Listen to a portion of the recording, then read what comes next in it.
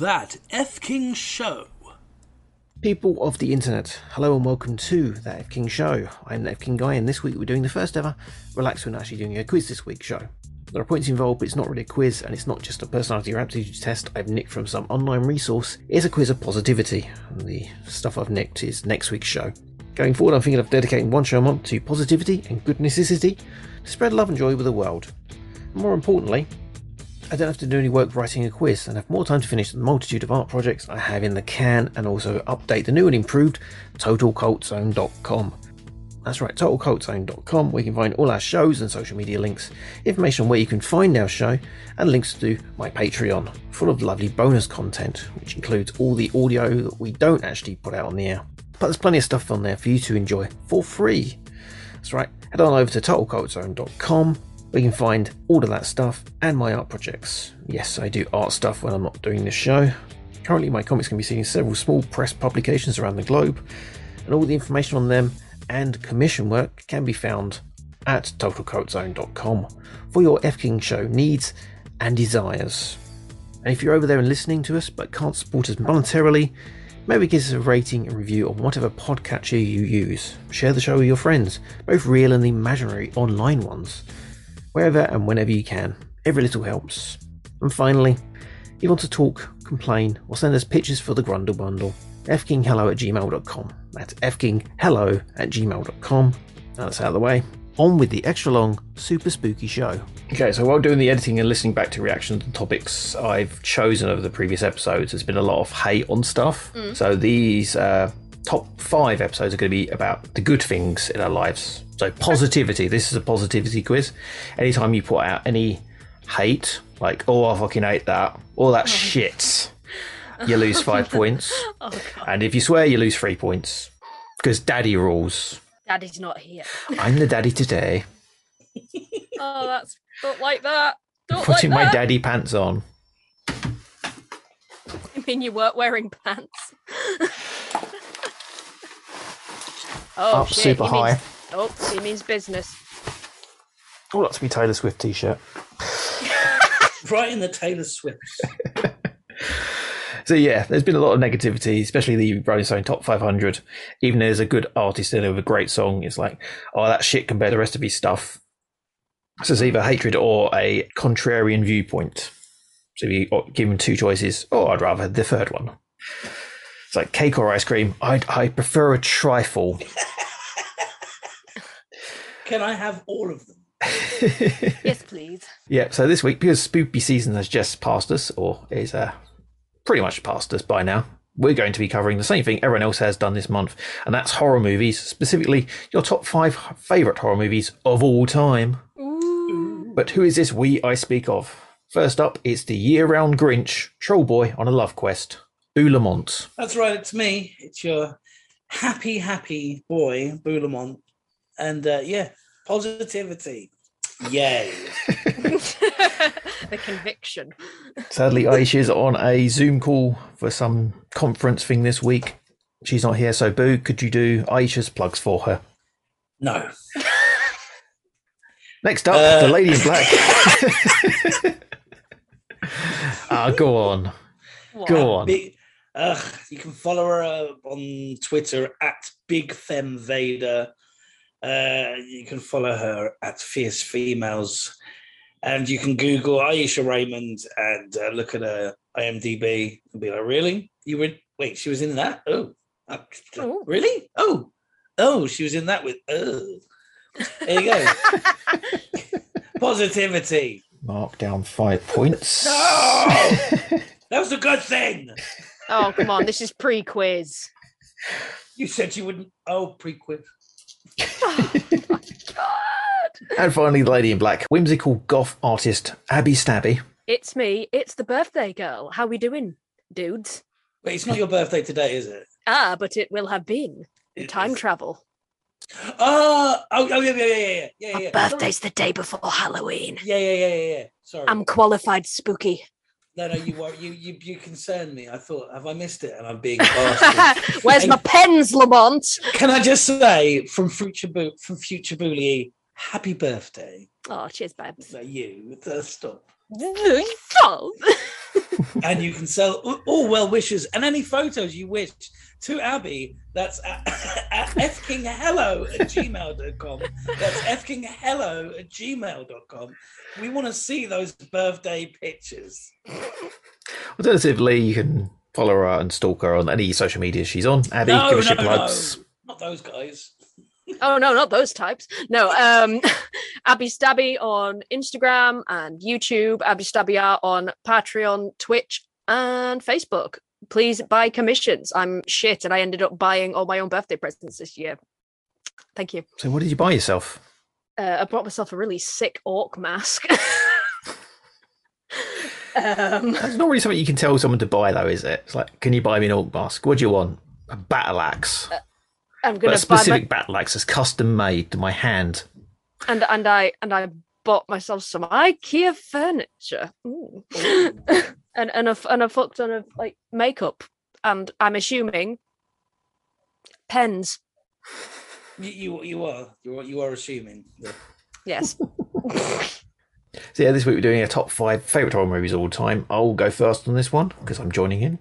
Making the top 5 is actually much harder than I anticipate because I have like ADHD, so I don't really focus on specific things. Do we put them in order or just a general top? I do 5 to 1 if possible. Right, okay. I've got to number these now. Oh no, that's tough. This is the thing. I have like but they're all so 5 good. I can think of straight away, and then I was like, okay, but I like this film and this film, and I completely forgot another set of films. I'm like, oh Christ, okay. So I've written this down about 10 films, and it got to 11, 12, and I have to cut it down to 5. So I chiseled away, and I got the films I can put on, which I enjoy every time, that I can show to people and say, right, this is a great film, you'll love it, and then they'll enjoy it. It won't be like the obscure ones, which I think need more exposure.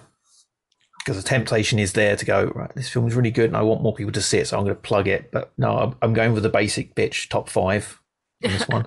Oh. Okay, -5. I'm going with the ones that everyone knows. There we go. My list is well obscure. No one's going to heard of any of them. Some of mine are a bit. So I mean, who's ever heard of the Texas Chainsaw Massacre? No, I'm kidding. Massacre. So this the first film on my list, number 5, is one that's probably the most obscure, but it absolutely terrified me when I first saw it, and I didn't actually finish watching it the first time I saw it. I didn't watch the whole thing until many years later. Yeah. And when I watched it back, it wasn't as scary, but it's on the list because it absolutely scared the shit out of me to the point of I couldn't sleep that night. And I think it ruined horror films for me later in life because I had it's one of the first scary things I ever watched. But it's lower than the list because it is one of those things you can watch now and go, this isn't scary at all. It's not very good even. Okay. I watched it last night and it still works. And that film, it's a TV film from the BBC, 1992's Ghostwatch. Ah, I didn't know we were allowed to put Ghostwatch on the list. You said movies. It's a TV movie. So, funny story. story. About this. And as you well know, I love Ghostwatch, and it is actually part of my Halloween tradition to watch Ghostwatch. And I have my copy queued up on the computer, so I can watch it at any time. I love Ghostwatch. So yes, 1992. My mother was actually watching that in the hospital before I came kicking and screaming into the world. Yes, because you were born in the year of our Lord 1992. In the spookiest of seasons. Yeah. So Ghostwatch, yeah, that's a very interesting one. Yeah, it's Michael Parkinson, Sarah Green, Mike Smith, Craig Charles, and Pipes. Charles. Yes. Yeah. Yes. Craig Charles providing the levity of it and like possibly the reason why we watched it because we're big Red Dwarf fans. Yeah. Oh yeah, definitely. It's the dubious honour of being in the British Medical Journal as having caused post-traumatic stress disorder in children. Oh my God. Oh, I've got stories because don't forget, I was those children. Yeah, I was as well. Because yeah. The whole thing was it started, I think, 5 minutes before a film finished on ITV, maybe, and people were turning over, missing the titles of the show completely. And I think we were one of those families that did that. Yeah. So I think there was a film on, we watched that, and then turned it over, and it was like Michael Parkinson was already on screen describing what was going to happen that night. Mm. So we completely missed the fact that it was a drama. Yeah. So watching it, you kind of go, technically, was it actually live at the time, or was it like no slightly pre-recorded but live? It was pre-recorded. Well, they had phone lines, and the phone lines actually were real when they phoned them up. And they would like go, oh, no, the program is actually not real, but can you tell us your ghost story anyway? And they were like taking ghost stories throughout it. Because the whole idea was to create a sequel and like add-ons to it. But because the reaction to it was so extreme and so controversial, so visceral, they never actually got to do any of it. And it was actually banned from being shown for, I think it was a decade before they released a DVD. Yeah. And it's never been repeated on TV at all. Have you read the sequel, by the way? I have not read the sequel, no. Okay, so it's a very short story, and it's basically them going back to the studio of where Michael Parkinson did his round the garden like a teddy bear speech. And yeah, I don't want to spoil it. It's a very short story, but it's an official sequel written by the original creator, Stephen Volk. Yeah, Stephen Volk. It's on his. It was on his website. I don't know if it is anymore. Yeah, I think he probably still is. I mean, he's done quite a few short stories and stuff. Yeah, so there is an official sequel to Ghostwatch. But yeah, I love Ghostwatch. I remember, how many times did you see Pipes on the first watch? I was too out of my brains with fear. I was 10 years old. I was at a Halloween party when it happened. Oh, yikes. And all the parents were downstairs drinking, and all the kids were up in the bedrooms. And I believe the movie might have even been a Jaws movie. It might have been Jaws 2 or 3. And then it got switched over. And then there was just a group of kids, like 10, 11, sitting on a bed watching something they didn't know wasn't real. Everyone was screaming. Loads of kids ran downstairs crying. I think I was scared. My big brother thought it was brilliant. And then I remember my mum was laughing about how her mum was funny, and she was like, "Oh, so and so had to have their kid's door taken off because he wanted to be able to see them at all times." And now I got older, the reason my mum was laughing is because it meant they couldn't have sex because the fucking doors were open, so the kid could see them asleep to make sure that he could get there. And the other one I remember is they tortured some poor kid. I was in Scouts briefly. And I went on one of those like Scout camp trips, and I just remember the bully kids were bullying another kid, and they had like they were going up to the tent with the kid in it, and they were banging their shoes on the tent and going pipes. Oh, that's rough. Yeah, that kid. Yeah, I think that kid was like had a mental age problem or something, but he was absolutely terrified. Really, kids are horrible, aren't they? Kids can be not nice. Kids can be little bumheads. I am trying to refrain from They're the really bad mean. words. They're really mean, aren't they, Abby? Say something about it. They're really mean. They're a bunch of... That's right. Me and Boo have both had one swearing already, so you're allowed one at least. Cunts. Not that one. Hold on, I didn't swear. I don't know what you're talking about. You did. No, You said an F. I didn't. Ooh. You did. I didn't. Maybe slurring like a drunk. I was saying, living. Yeah, I remember going to school next day, and it was like all over the place that it wasn't real. So I think everyone was kind of more relaxed about it then. So everyone was like just admitting how scared they were from it. But we were sort of saying about like someone committed suicide over it the day after. I remember this one was like, yeah. But apparently a couple of days after, someone committed suicide because they were had some sort of schizophrenia. Oh God! And they believed it was a real show, and they actually hung themselves a couple of days afterwards. And they said in their suicide note about it, if ghosts are real, I'll be with you forever. And their family put in complaints and sued or tried suing the BBC. I don't think they won the thing, but yeah, this is the way it's such a controversial show because it actually led to someone dying. But we were sort of saying that the next day. It's like, oh, this happened and this happened. I think we turned off the TV, or my parents were like, no, this is too much. When the girl started doing the voice behind the sofa, yeah, because leading up to that, it's like maybe 50 minutes to an hour, where it's actually really sort of po-faced and very slow. There's only one story in it leading, I think it's about 40 minutes in. It's Craig Charles is doing the jokey bit. And he goes speaks to two women in sort of area, and it's like about how he's kind of happy and jokey, and then he speaks to two women and they go, oh yeah, the kids found like a dead Labrador. It was had its belly cut open, it was pregnant, and there was like puppy fetuses everywhere. And that point is like, that's the turning point for that show, because up until then it's very clinical and scientific, and it is very slow. I mean, you could watch it now and be quite bored by it unless you know what's coming at the end of it. When I show it to people, I'm like, just let it build, just let it build, just let it build. Because I remember watching it with my partner, and she's like, this was 7 years ago, and she'd never seen it. I'm saying it's a really good show, and she's kind of going, oh right, it's not real. And I'm like, because I never said it was like a real thing or a fake thing. So, oh yeah, it's not real. Well, you can obviously tell it isn't, because she saw the opening titles. Yeah. And she's going, oh, this is not very good, not very good. And laughing at it, but then getting kind of creeped out by it. She's like, oh, it's actually a pretty good horror film. But then there's a bit where Pipe's voice comes over the speakers and it takes over the audio. And we had a power cut in our house and the entire street went black. Oh, that's awful. And we were watching it on... Oh, no. We were watching it through my laptop, through the TV, because I don't think we could actually get the DVD to play. Yeah. And so that was still sort of half playing. So the voice is coming through the laptop, but the entire house is pitch black. And she just grabbed my arm and was like, no, what's happening? I was like, oh, I just need to check the fuses. It's like, no, not leaving me. You're not leaving me. I was like, right, and grabbing my phone, getting the torch out, and she's clinging to my arm as I'm checking the fuses on the house. And I was like, no, there's no fuses gone. The entire street's pitch black. And we lived in a basement flat, so it was dark anyway.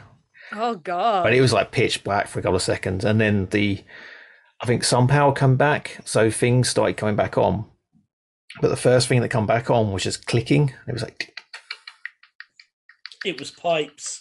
That's all you could hear for like a minute. It was things coming back on. It's like, oh, what's going on? It's like, that's right. It's just this. It's just making this noise, and it come back on. She's like, okay, that was quite good. And it's just the fact that the first time she watched it, that happened. Made it really special. That's why it's my number 5, because it's got those memories attached to it. It's one of those things that doesn't work now, like Blair Witch Project. Yeah. Watch that now. People are like, no, that's terrible. It's boring. There's nothing going on during that. And it is, but if you watched it when it first came out, you had the entire internet thing with it, and I watched it like late at night on my own, pitch black, had a window open, so it was freezing cold in the house, and I was watching it in, I think it was my sister's flat at the time, and she also lived in the basement flat. And at some point while I was watching it, she had to pass through the living room to get to the bathroom, and I saw someone walk past me, close the door, use the bathroom, and then they never come out. I said to her the next morning, like, did you use the bathroom? She went, no. Oh. It's one of those things. It's definitely my mind playing tricks on me. But it definitely made the film a lot more scarier. It's weird you say that. I was thinking about Blair Witch Project last night. I think it was... I do like a movie trivia thing on the odd occasion on my phone. And I think one of the answers was the Blair Witch Project. And I cast my mind back to when I went to see it at some late night cinema in London with a friend. And it was quite boring, but yeah, there was a spooky atmosphere when we came out. Like the film sort of followed us outside, if you know what I mean. Yeah. But like it itself wasn't a great movie, but yeah, it's definitely atmospheric, and it was different at the time as well. Yeah. I can always remember being in I was in year 4 at the time, so that tells you how long ago that was. But yeah, there was this one kid in our year, and he was I'd say he came from the a troubled family. Let's put it that way. They were very slack with his raising him. Let's put it that way. And he was just going on about to all these little kids in year 4 about Blair Witch Project, and I'm just like, why are you watching that? Yeah, this same guy many years later decided to have a check up on him, see what he was up to in adulthood.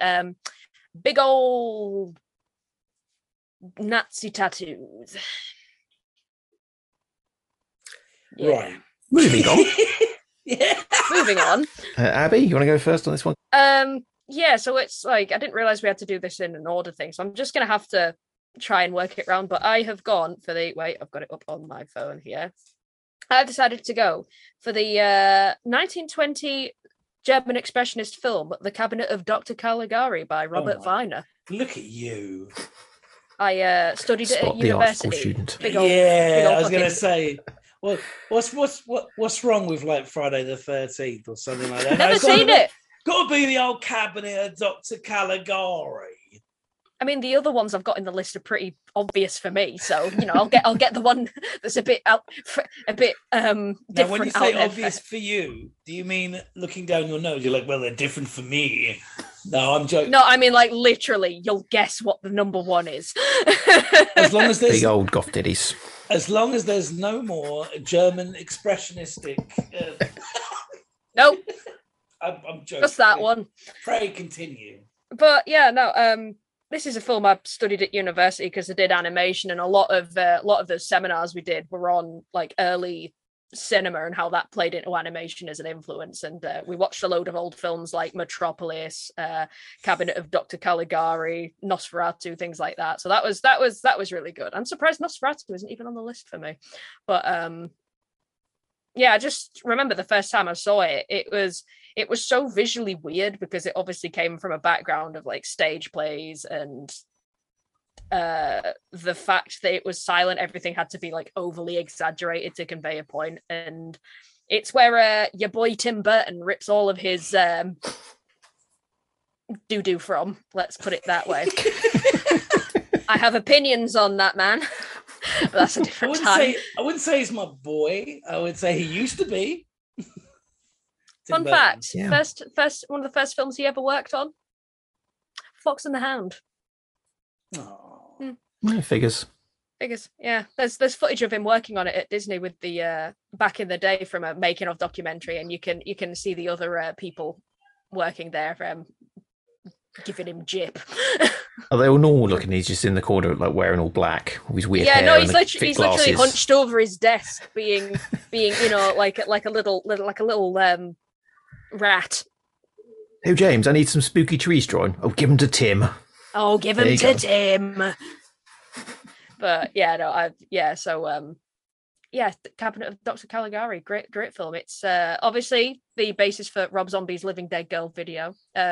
It's the story of Cesare the Somnambulist. It's basically a guy who sleepwalks, and for some reason that's a sideshow attraction. Because back then most things could be. Exactly, and it's the main actor in it. Oh my god, my brain's gone completely blank just then. It's the same guy that was in The Man Who Smiles. He's got a really bizarre name. I'm going to Google it. Klaus Nomi? No, Klaus Kinski? No, it's not Klaus Kinski. It's wait, give me a second. It's Conrad Veidt. That's the one. Conrad Veidt. Yeah, he was in the he was in that movie. It's very visually dramatic, and I think that's why I liked / hated the Judder Man.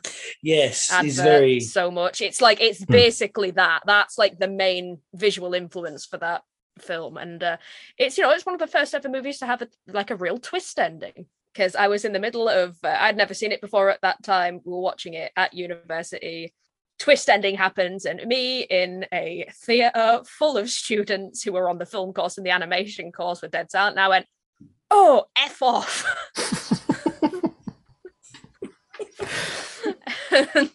And the woman running the lecture was like, I appreciate your figure, but can you sit down? Did Bruce Willis turn up and he turns out he's dead? Don't ruin the movie for people, Dean. But yeah, that was the end, and we'd like to apologise to everyone that hasn't seen The Sixth Sense yet. Yeah, it's that movie in which he's dead. I thought it was Die Hard. Die Hard 6. I'm still writing it. It's about a man who dies hard. Well, apparently we all do, us men, when we die. Boink. Anyway, so yeah, no, it's a great film. Everyone should. I'm pretty sure you're able to watch it on YouTube. I think it falls into the realms of public domain. Now. It must do at this point. So I'd definitely say give it a watch. You'll watch it, and whether you actually enjoy the film or not, you'll be able to spot every single visual reference that's been used in stuff since. Like it's super interesting. It's like the sort of 80s goth band aesthetic. Does it have like a specific soundtrack you're supposed to listen to it to? Well, Because I know they change them around, like Metropolis has several. Well, yeah, because there was infamously, like Metropolis, I was going to have that as my number 5, but technically it's not horror. So I was going to say it's more sci-fi, isn't it? It's you can do sci-fi horror. But it's got a bit of the old Satanism in it. I fucking like. Oh, excuse me. I love that film. Oh, go on, Doctor. Yeah. Right. There's a competition in this, so it's just us talking about movies. But yeah. So yeah, great film. Check it out. Big goth times. Spooky. Boo. Number 5. My number 5 is this is probably one of them. I don't know if it's more obscure, but I've chosen 5 films that I just enjoyed or like have enjoyed, as opposed to like the best of the best. So my number 5 is a 1974 slasher horror film called Black Christmas with Margot Kidder. Oh, I've heard of that. Yeah, love this one. And John Saxon, of course, who is amazing. John Saxon's actually on like I think at least 2 or 3 films on my list, which is a bit weird. But yeah, basically there's it's a sorority house of girls, and they keep getting these nasty prank phone calls, sort of heavy breathing, and then one of the Margot Kidder of Superman fame takes the phone and is rather crude back, and then the slasher starts threatening them, and then it's all hell breaks loose, and everyone starts dying in horrible ways, and it's got a really, really creepy ending as well. Oh yeah, like the final few seconds, you're like, oh shit. Actually, you take my words. No, it's because I tend to watch it every few years. I'm definitely going to be watching it again this Christmas, so I'll dig out my copy. But yeah, I don't want to give too much away because it does have a really memorable ending. It's quite nasty. I don't know. It's got like a weird. It's got like a film that makes you, I don't know. It's got like a weird feeling to it, like when it puts you in the right atmosphere. It's like a nasty atmosphere about it. But yeah, the phone calls aren't like direct; they're kind of creepy, and the way he talks on it. Yeah. And the ending I'm not going to spoil either, because that one I watched only a couple of years back, and the ending was like, I didn't see that coming. It's actually not a bad film, and I don't know why it's not. I mean, it is talked about, but like as a horror film, it's considered one of the first slashers now, isn't it? It's like they say Friday the 13th or Halloween. Which one of them's considered? Everyone says that's like the first big. But Black Christmas was the one that kind of created that thing, but then there's one before that as well, if you're really pedantic about it. I think technically, wasn't Halloween first in the realms of like popularizing the slasher thing, because I think they made what year did Halloween Friday come 13th in wake of that, maybe? 78. Yeah. So Halloween came out in 78. Black Christmas came out 4 years before that. Oh, well, there you go. So yeah, it could definitely be considered one of the earlier slashers. But yeah, that's number 5 on my list. Not much to say if you haven't seen it, but I highly recommend it. I'm just trying to think. Black Christmas, I don't know if I've seen that one, but I saw one. I'm gonna have to ask my mate what film it was, but it was like a Christmas horror film about a guy who works at a toy factory, and he has this like delusional thing where he has to dress up as Santa every year, and it sort of descends into this whole madness of him getting justice for naughty, like against naughty people at Christmas who he considers like bad people, and it gets just really like escalates, and it's just like, oh, is this guy just delusional, or is he actually sounds good. It's really good. It sounds like something I've seen. Yeah, I'm gonna have to ask my mate what it was, but it was interesting, let's put it that way. Was it Santa Claus the movie? My most used gif nowadays is the bit in the Santa Claus where the Santa Claus, not Santa Claus the movie, rather, but it's the bit where he suddenly goes from young to really old. Like, that's my favorite gif for explaining anything nowadays. Okay, next on my list, number 4, the film that changed the genre really, Scream. Excellent. 1996, Wes Craven. It took the idea of potentially a killer killing school kids in horrific ways. Added the meta spin to it, which is that horror films exist in the world of a horror movie. Because if you think about it, in zombie movies, people don't know what's happening. Therefore, zombie movies don't exist in zombie movies. Right. So in that world, there either is no horror films or movies don't exist at all. What? In zombie films like The Walking Dead, people are like, what are these things? The walkers, they don't call them coming zombies. Back to life. What could it be? Oh my god, this therefore zombie movies don't exist. Die. Zombie movies don't exist in zombie movie. Yeah. So it like takes that idea of zombie movies, horror movies exist, so they know what to look for in terms of the cliches and stories and what they're after. Like, so that takes that metaphysical idea, and it shook up like the whole horror genre. Because it's all the old tricks they used to do in horror films and gave a spin on them, or they just played them out as they were, but added like an extra twist on them. And it made like horror have to think a bit harder at what it was doing. So the whole slasher and horror film genre at that time, I'm probably sort of gonna have people say, oh, but what about this film and what about this film? But for me, in terms of mainstream, it's changed horror. Up until then, it was getting pretty repetitive from what was going on. So yeah, Scream. One of the films I didn't see in the cinema, but I ended up bought like a big box VHS for like 20 quid, which is a big thing back then. That's like £1 million back then, right? Well, exchange for 97, I think it was. I bought it. Yeah, so about 40 quid. Yeah, crikey. That just, oh god, that makes me think of the other day. Me and my dad went into this department store to meet up with someone. And out of curiosity, going back to my childhood nostalgia, I went to have a look at the Lego section, which I thought was like, oh, it's kind of pricey, but whatever when I was a kid. But looking at the price of just a small Lego set now, that makes me feel it's crazy, isn't it? Oh, it's abhorrent. Yeah, it's a really expensive. I've bought a few Lego sets in the last few years because I didn't have them as a kid. Yeah, and they are surprisingly expensive.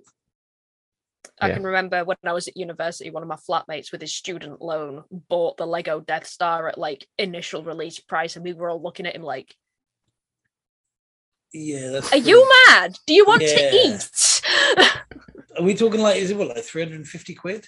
It was something like that, yeah. And I think we all collectively as a flat spent ages putting it together with him. It was really great. We made all the Lego men do, rude positions with each other. It was hilarious. Change it up a bit. But there was the day we were all sat around in the common room at our student flat, and somebody accidentally knocked the table and it slowly rolled off, and that was like real life slow motion in action. It was sort of, it was the most, it's like that bit on The Simpsons. You can pinpoint the exact moment his heart breaks right here. Exactly like that. Surely he has the joy of putting it back together again. Nobody keeps the instructions in a place where they can find them readily, so it was a bit of a nightmare. He's not a real collector then, is he? But yeah, that was my number 4, Scream. Excellent. Never seen it all the way through. Really? Never all the way through. I've only ever caught it from a funny point in the film, and then I thought, oh, better not. But it was the For the Love of Horror convention. I think it was in Manchester this year. It was literally last weekend, and a couple of mates of mine, most of the cast of Scream was there, and a couple of mates of mine met Matthew Lillard, which was amazing because like one of my friends went dressed as Shaggy from Scooby-Doo, so it was great. He got him to do like the ultimate Shaggy pose and everything. We watched them all recently, like all in a row, the series, and yeah, they still hold up. The Scream one, the first one's really good, second one's pretty good. Third one, not so much. Did they just get more unnecessary as the they went third on? one got to the point where it was pretty much a scary movie. Isn't the third one the one with Jay and Silent Bob in it? Yeah, just randomly turning up in it. Yeah. They actually turn up in the film, Jay and Silent Bob, just outside a Hollywood guide thing, because I think Wes Craven was in Jay and Silent Bob Strikes Back. Oh, right. It was like a trade-off. Yeah. Plus Courtney Cox's Fringe. God. Yeah. That's but then Fringe. Yeah. But then, was it 4? What's a newer one? That's pretty good. Mm. And there's a new one. Yeah, yeah, this week. Again, it's the remakes and rehashes pretty much. I'm not too Yeah, big on, but make I'll new give it a stuff, go. Hollywood. Yeah, but then there's a TV show I've not watched, which ran for like 4 seasons. There's a Scream TV show. I'm so out of the loop. Yeah, Scream TV show run for 3 seasons. Wow. Executive producers Harvey Weinstein. Oh, that's the real. Yeah. And Wes Craven was on seasons 1 to 3, executive producing. I never watched it. It was MTV Productions though, so could go either way. So Abby, number 4. Okay, a bit of a toss-up for number 4 and number 3, but number 4 for me is one that my ex-partner introduced me to because he has the most exquisite collection of horror Blu-rays. Like literally, he has like basically the entire Arrow collection. Like he really knows his stuff. But yeah, mine is the 1980s Canadian supernatural horror film The Changeling, starring George C. Scott, which is, oh my god, if you've never seen it, it is glorious. It plays out like a King Diamond concept album. It's wonderful. It basically stars a guy, the main character, who is George C. Scott. His wife and child pass away in a car accident, and amidst all of his grief, he moves into this huge mansion that he was supposed to move in with them. Needs must, goes ahead with that, and then it's the same thing. Move into a mansion. A few odd scary things happen. He starts getting a few people in to have a look, and there's a moment where he realizes, there's a ghost of a small child haunting the building. And one of the big sort of lines in it when they get like a seance thing going on is, how did you die, Joseph? Did you die in this house? Why do you remain? And it is really good as a psychological thriller as well, because it does have a lot of character building in it. And I love films that have that filmed on actual film reel kind of texture to it. Like, I think is a lot of miss in films nowadays. Like, it just has that real nice nostalgic feel to it, but it is just it has a really good build up in this film. And for the time it came out, because it was filmed in like the sort of very late 70s and only released in the 80s, but for the time, like the effects that are in it are surprisingly very good. And I'm not going to give any of it away because I encourage anybody to go watch it, but like, yeah, just the sort of crescendo at the end is actually amazing. Like I had a bit of a jaw drop. I was just like, I remember amazing. The ending being quite nuts. Like I'm yeah. So it's the sort of build up just before the actual ending that's like the most like whoa, like yeah. I remember seeing the trailer years ago on like late night BBC. Yeah, and like as soon as you said it, I was like, is that the one with the really kind of, is there like a fire at the end? Yeah, that one. Yeah. So a lot of sort of it's the sort of side plot to it which ends up being the main plot that builds up with the sort of a lot of what's shady dealings culminating in a like that. It's honestly, I completely recommend it. I'm not very good at elaborating on it without giving anything really important about the film away. You just need to watch it. It's one of those sort of movies where you can't say too much because that's exactly it. But yeah, it's and plus the poster for it is absolutely wonderful. It is one with the wheelchair. It's the one with the wheelchair shadow. And like the shadow stretching out behind it, which I tried drawing once. Just everybody needs to watch it. It guaranteed you will like something about it. I don't think my mother would enjoy it though. The Changeling Mother. Is it a Norwegian one? What Norwegian one? Where there was a girl. Right. Can't remember. What, the one where a brother passes away and she becomes the metalhead? Yeah, that one. That's called Malmö House. Speaking of which, off to IKEA next week. Yeah. Anyway, carry on. Malmö House is a set of shelves. No, that's literally the name of the thing I'm picking up is Malm. Malram, what the fruit sweet? No, it's not. That's definitely not what I said. Anyway, See what my mind's at. I want Malwam now. There's a shop in a place near me that has the big long tubes of it where you just click the tap and you can just fill up a tube with whatever amount of Malwam you want. And a friend of mine did stick their face underneath it and just click the tube open once, which was pretty scandalous, I do say. The fact that he got away with it as well, shocking. Was it didn't weigh him?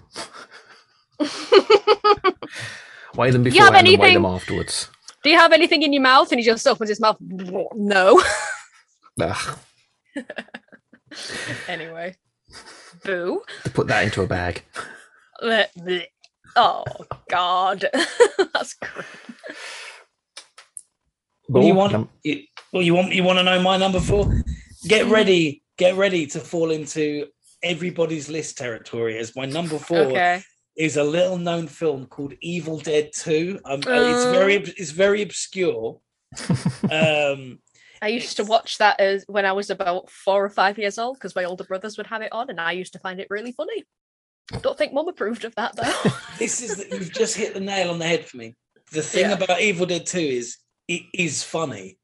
It is really funny. There are bits in it that still make me laugh. The bit where he's going crazy, with the bit where Ash goes completely crazy in the room, and the deer head on the wall is laughing at him. Yeah. Everything's laughing at him, and he starts doing the little crazy dance. But no, I love Evil Dead 2. Most people prefer the original. I actually think Evil Dead 2 is a better film. Out of the 3, it's my favorite. I was going to choose Army of Darkness, but that's, in my opinion, that's more of an adventure film than a horror. Yeah. I do prefer the first Evil Dead to number 2. But number 2, 2's good. I mean, it's more comedy leaning, so I guess that's more of an easier way into it. Yeah. I mean, the first one is just a little bit more nasty with the slight comedy they have with it. Yeah. Because the first one is kind of funny as well. But have you guys seen the TV series? I've not, not yet. It's so good. It is just unashamedly Bruce Campbell being Bruce Campbell, and it's wonderful. It's really meta. It sort of comments on itself as well, which I find really good. Problem is, Abby, isn't the hero a woman? And everyone knows, anyway. I've heard the remake of Evil Dead, like the film as well, is pretty good. Oh yeah, I saw that in cinemas. It was fine. It wasn't really necessary. That's the thing, is the ending, like the bonus bit at the end is like, okay. I'd already walked out of the cinema to go to the bathroom at that bit. So when my mates came out, like, "Oh, Abby, you missed a bit," and I was like, "Great, awesome." I stuck around the whole film and didn't even see it. But no, my number 4 is the obvious Evil Dead 2, but it just is a film that I enjoy. I go back to every few years. I bought the Blu-ray and I was so disappointed because basically what they've done is they transferred the DVD onto the Blu-ray. There's like no special features and it just looks terrible. I think there's a better version now, but like this is when Blu-rays first came out. Yeah, that's the thing with as Abby was saying, the Arrow collection with the Changeling, saying about the film effect of it. When they do that remastering of stuff, they really bring the film grain out and it becomes part of the film. So when they the newer films are like remastering stuff. So if you see it at Blu-rays now, they probably have like Evil Dead 2 properly remastered and you see all everything like really in detail. But yeah, the DVD transfer Blu-rays, keep an eye out for them. Yeah, there are websites which you can go to which are super nerdy, but there's sometimes worth it. Yeah, I've got one friend, and him and his partner, their thing is going to all the horror events, like internationally, things like that. Like they go to so many of the ones in America, sort of around Universal, around Halloween time, that they're on first name basis with Bruce Campbell now, which is pretty fucking cool. And like they literally refer to him and Sam Raimi as Bruce and Sam, like that, and they're just hanging out having pints with him. Hey up, Bruce and Sam. And once he was just like, "Oh, R. Elvira," and I was like, "Oh, don't you even?" And like they're like practically busy mates with Fairuza Balk as well. It was in The Craft, which is just like everybody's goth envy. Is that anyone's list, The Craft? You know what? I didn't really think it was technically counted as much as a horror, even though I watched it the other day with a friend of mine because they'd never seen it before. But the sound mixing on that movie is horrendous. The music's too loud and the speech is too quiet. This is kind of like one of those films which you need to be part of the scene at the time to really appreciate, because I know The Crow comes under that as well. When people watch The Crow now, it's like it's kind of miserable. But everyone who watched it when it came out was in love with the film. That doesn't even count as that doesn't really count as a horror. So that's not on my list. But yeah, I get exactly what you mean. Like it's again dumpster fire of a movie, but Queen of the Damned it's very for the kind of people that are into that kind of like music and general horror stuff. I have only watched that once. I think that was the night I got. It was when I was wrestling and got a massive concussion and my head split open. So I was like quite out of it, and they put it on. I was like, okay, it's garbage and rice movie. But you know, if you watch it by itself as just like a vampire movie of that era, it's perfectly fine. And the soundtrack really is like amazing. John Davis. Yeah, Jonathan Davis from Korn, but like for the actual soundtrack CD that they released, it was something to do with copyright. They couldn't use the tracks that he specifically recorded, so they just got a bunch of new metal musicians from the time to record them as well. So you had like Marilyn Manson on there, you had Wayne Static from Static X, Jay Gordon from Orgy, like all that kind of thing, and Chester Bennington from Linkin Park, like all those kind of things singing over it. So it's very of its time, I would say. I've never been able to sit all the way through Queen of the Damned. Dreadful. But hey, can we, rest in peace, Aaliyah. What a woman. What a woman. Wayne Static. And Wayne Static. Bennington. Oh. Not so much Marilyn Manson. Yeah, no, I mean, like he may as well be. Yeah. I was never into his music. I always found him a bit pretentious. You know what's sad is his recent album I listened to, and it's like, it's actually really good. And then a few weeks later, the allegations come out. It's like, yeah. Wrongin'. Okay. Next on the list. So we're doing a tradition of like ending everything with someone who's cancelled. Marilyn Manson. This is true. We need a list. Stop that trope. Like a ding. And number 3 for me, one that probably is on someone else's list. John Carpenter's 1982 The Thing. You know what? Surprisingly not. Really? No, not on my list. Can I just like jump in real quick and say John Carpenter playing his theme tunes live is easily one of the best gigs I've ever been to. Easily one of the best gigs I've been to. He's just like looked like he was having a great time the whole time. Yeah, he's having a ball now. He's not making films. Yeah, exactly. It's great. I think the best part of that was when they started playing the theme tune from They Live, and then he sort of looked at the band and he got them to stop, and they all simultaneously, absolutely in unison, leaned down, put the glasses on, and then carried on. It was so funny. Oh, it was so good. I need to see him if he comes over again. Oh, you definitely do. Definitely. But yeah, The Thing, workers stranded in an Arctic research facility, get an alien visiting them, and it's essentially Alien, but so I don't know if it's better than Alien. Yeah. I think the effects are definitely more the effects gritty and realistic. That's the thing. I think that film is really testament to how practical physical effects just have that way more, even if some of them look a bit, questionable by today's standards, it's just got that really tangible element to it where even though it's obviously a film, you're just like, oh, but I can imagine that actually happening instead of, because a lot of CGI just detaches you from it, really. Yeah. But it's one of the things is like practical effects really hold up in it. I think the ending's there's a bit of stop motion in it, which is a bit ropey, but at the same time. It's the scene with the dog just. Oh, yeah. Whoa. And certain scenes you're like, I don't know how they did that. And then you watch the making of it. It's a consistent loop of things changing from one thing to another. Like, how much would it have cost to just run that once? There's a bit where everything sort of shoots out of something. Can you go, how'd you do that? Or they just run it in reverse. So simple. And I'm like, how?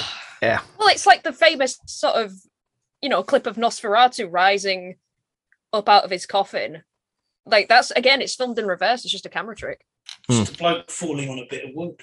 Like my brother jokes once. He was like, "Yeah, at my funeral, you have complete permission to do that with my coffin, so I can mess with people." I'm like, okay, cool. Pull a string and suddenly you come shooting up. Yeah, it's just, but I literally have his hands like this, like. Bleh. Do a glitter bomb with confetti as well. Oh no. Oh, I might do Cover that the at church in mine.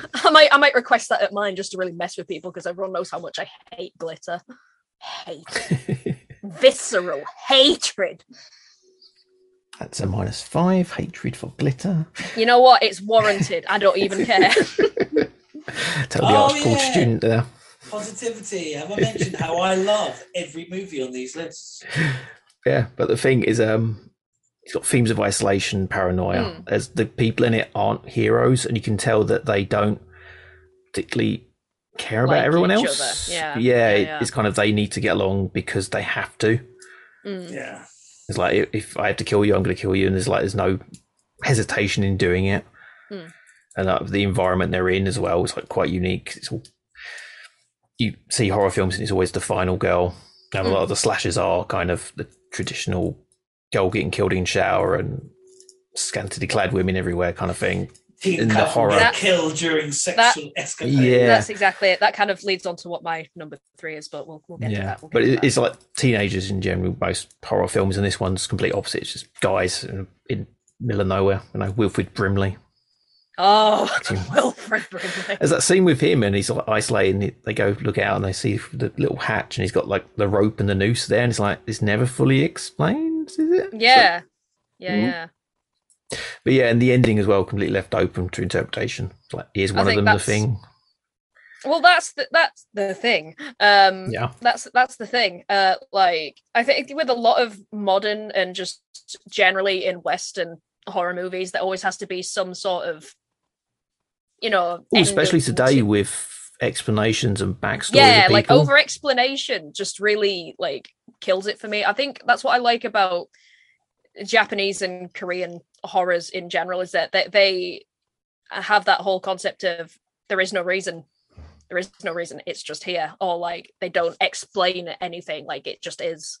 I listen to a few podcasts about film reviews nowadays, and they're like, oh, I really like the character, I'd like to them explained, and then they make a film of that person's backstory like Cruella and the Disney thing at the moment of telling the backstories of the villains and why they're bad. It's like, we don't need to know that. You don't need to know that. We like them anyway. It's like, I want to see, I don't like if they make one of Ursula from Little Mermaid. And they're doing Willy Wonka now, aren't they?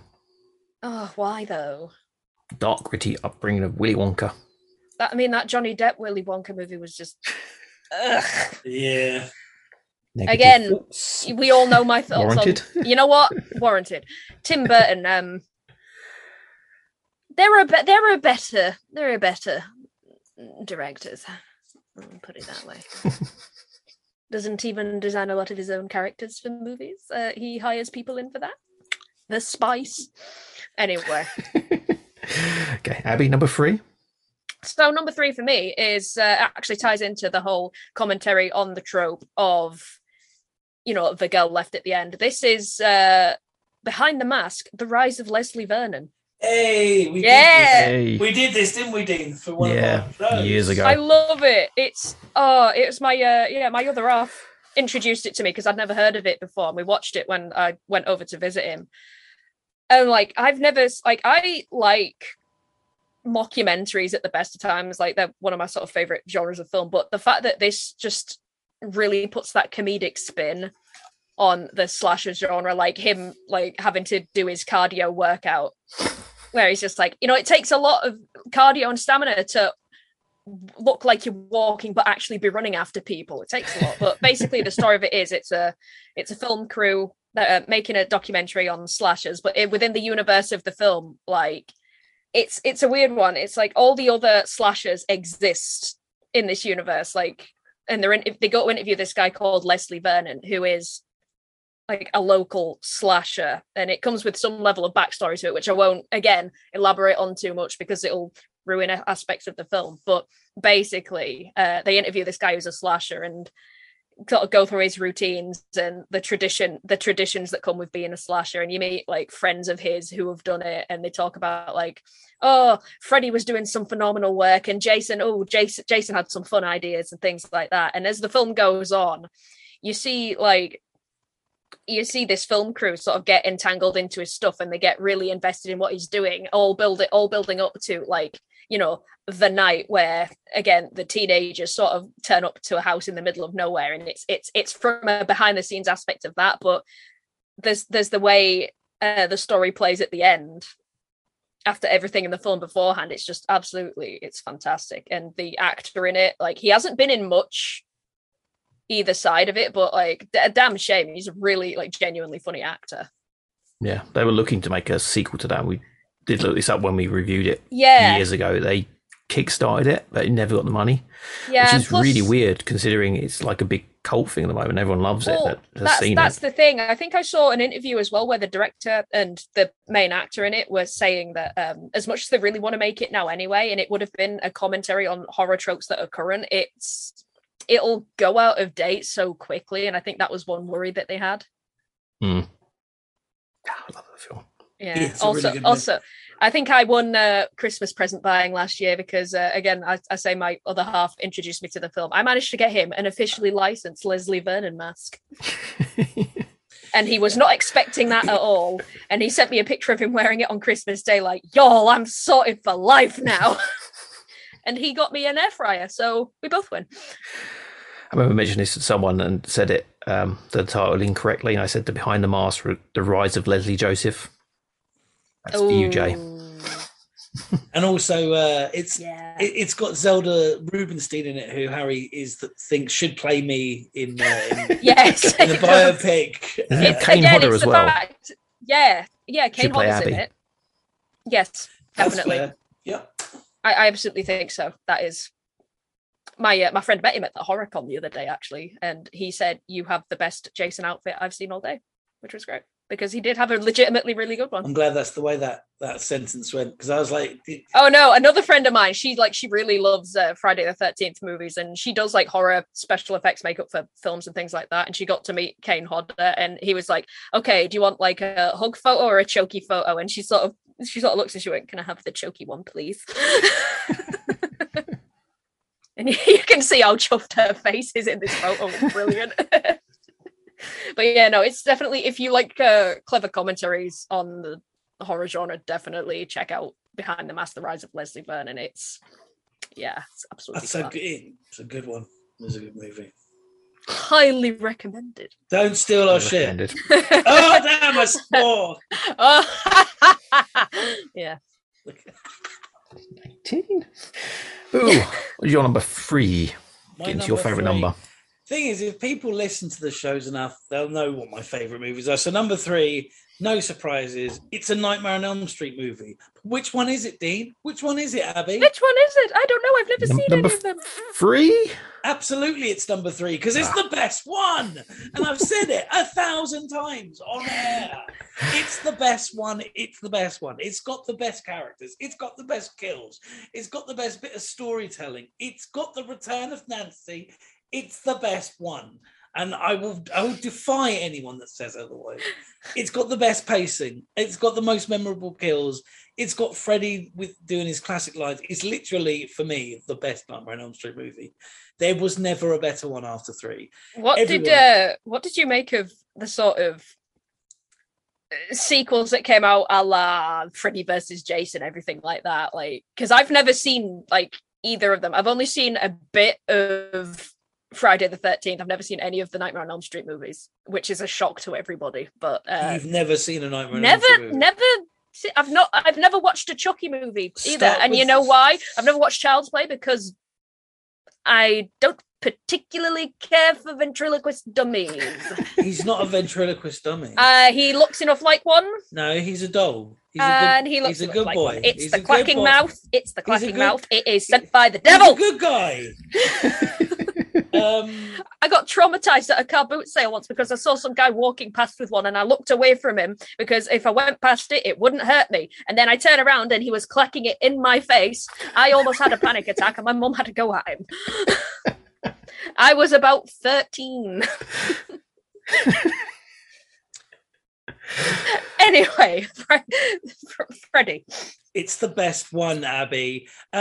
It is. I've seen the I ones will after take your because we word for did it. like the Nightmare on Elm Street series, then we did Scream, and Nightmare on Elm Street. I preferred number 2 to number 3 and number 1. Hold I think- on. Wait. The really, really homoerotic one. Yeah, I think Freddy is scarier in that. I think the other ones, he's the character. Like you say, number 3, he's probably the most in Freddy-ish. character. Yeah. Yeah. And number 2 is like a complete departure to that because they had different makeup, different music, different feel, and he looks scary in that one. That the makeup was completely different. He actually looked like a Burns victim, and the other ones he's kind of he has a certain look. He's not as bad as the new remake with Haley Joe. Yeah, that Whatever guy. his face is, I can't the remember guy- his Haley name. Joel Osment, yeah. No, not Haley Joel Osment. Joel. Oh, yeah, The similar guy- name. Yeah. The guy from Watchmen and Dollman. Which the only guy Yeah. I remember from Watchmen is again, that's one I've not seen all the way through, but naked floaty blue guy. big ding dong, Dr. Manhattan. Oh, also Jeffrey Dean Morgan's in it. I like him. He's not good in that movie, I'm very aware. He's not bad in it. He's He's not on screen enough really to make it an issue. Oh, okay. But he's a nasty piece of work in the book. I do remember the movie, but I've read Mm. Watchmen many times. Yeah. Yeah, but the new one, the special effects for the face made him look like a baked potato. Yeah, it was Oh, crap. no. We didn't make it halfway into the movie. It was just dreadful. Is it really that bad? It's I hate that. Like It had a some- really good idea where it was like Freddy was framed by the parents, which is why he was coming back, and that was the idea Yeah. I thought they were going with. But in the end, it turns out no, he's just a nonce. It's just a nonce. No, And I he knew was- he I was was aware guilty. of the nonce part.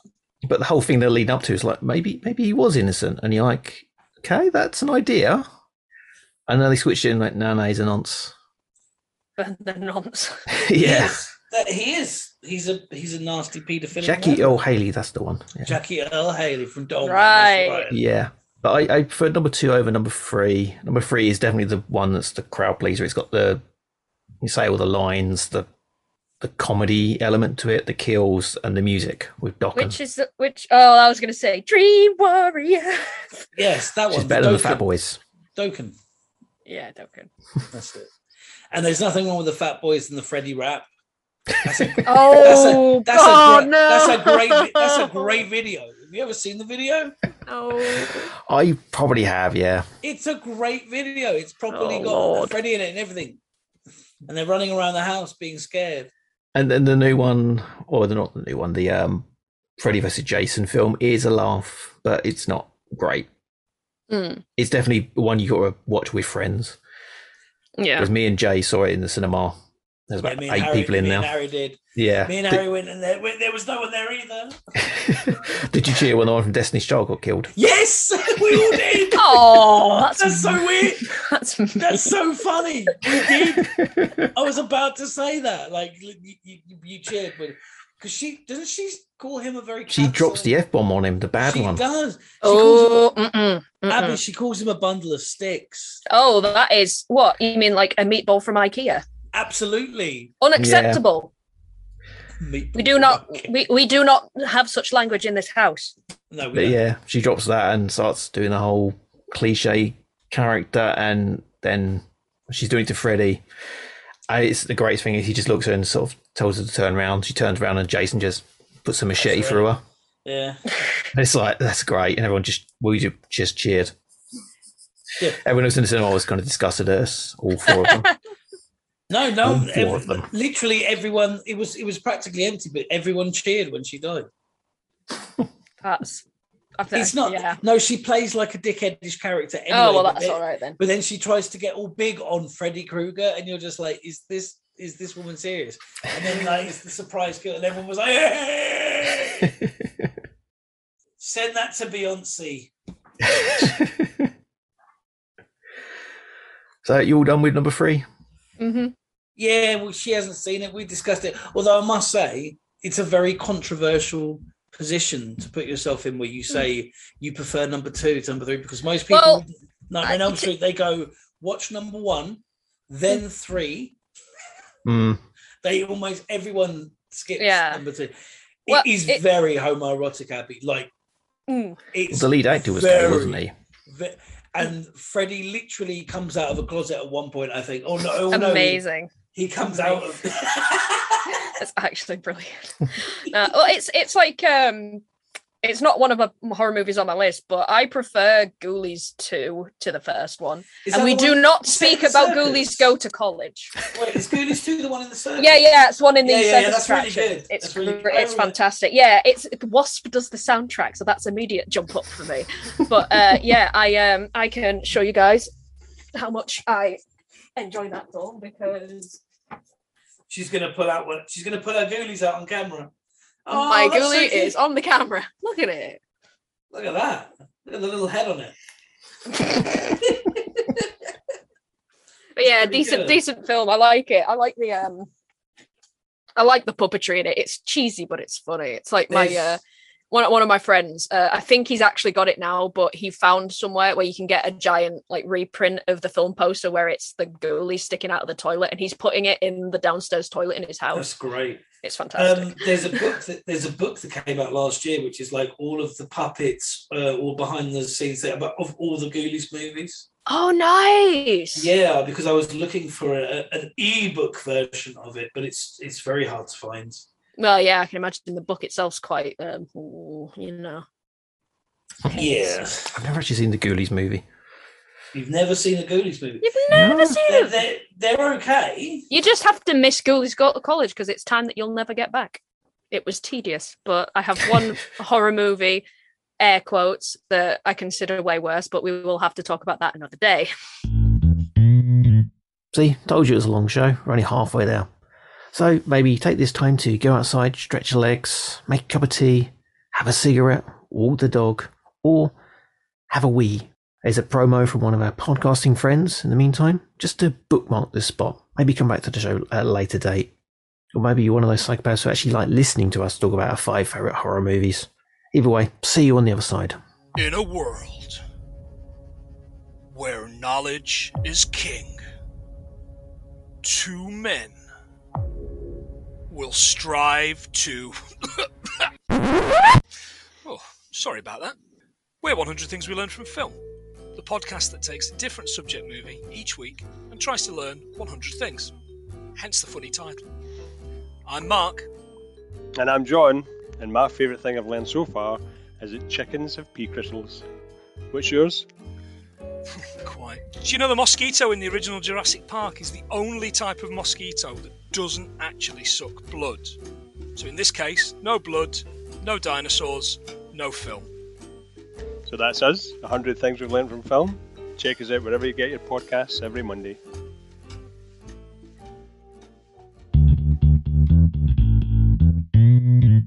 Okay, on to everyone's favourite number.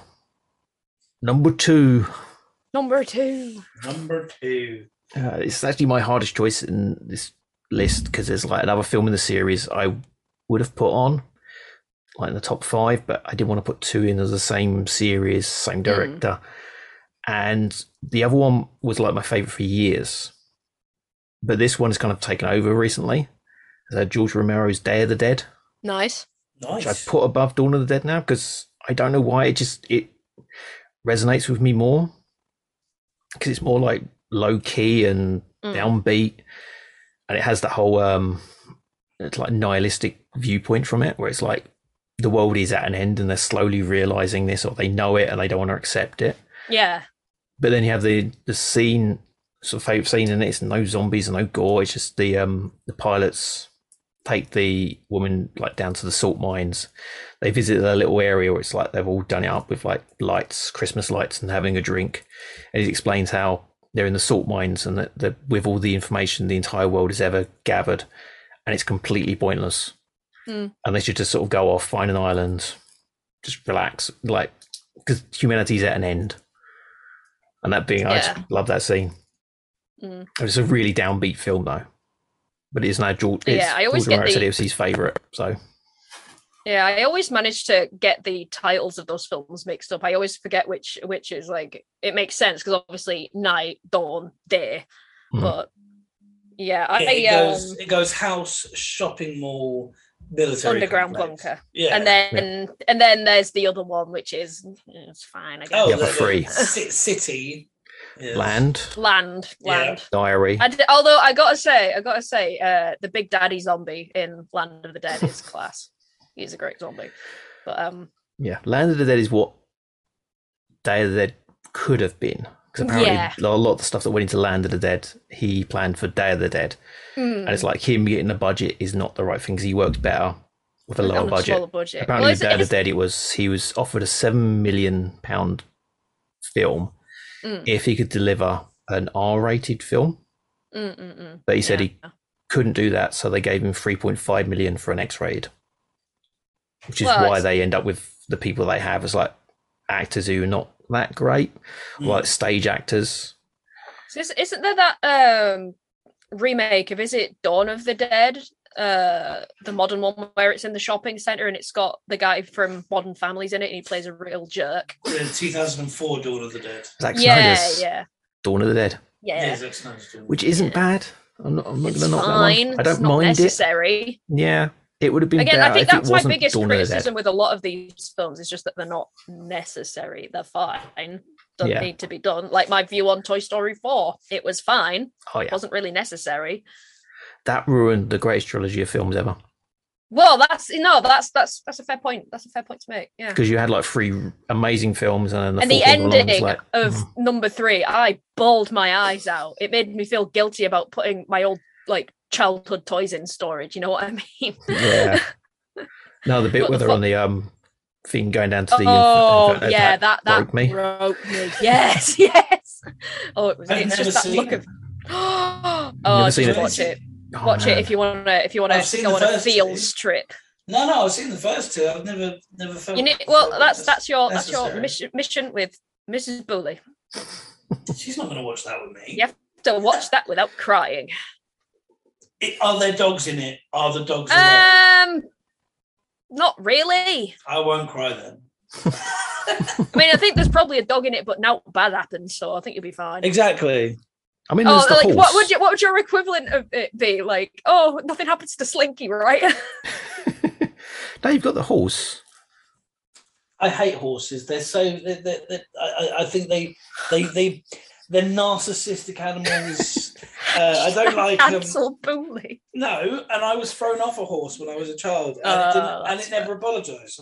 I mean, it isn't capable of human speech, like as far as Mr. Ed would lead us to believe. But are we friends?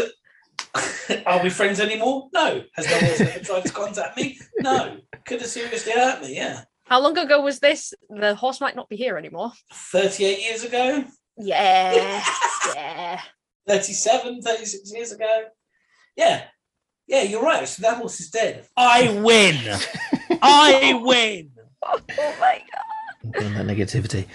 Let's fight back into the Romero thing, though. I mean, the end of his last zombie film, because I know it's night, dawn, day. Then you've got Land, Diary, and Survival. Has anyone seen Survival of the Dead? No. It's not good.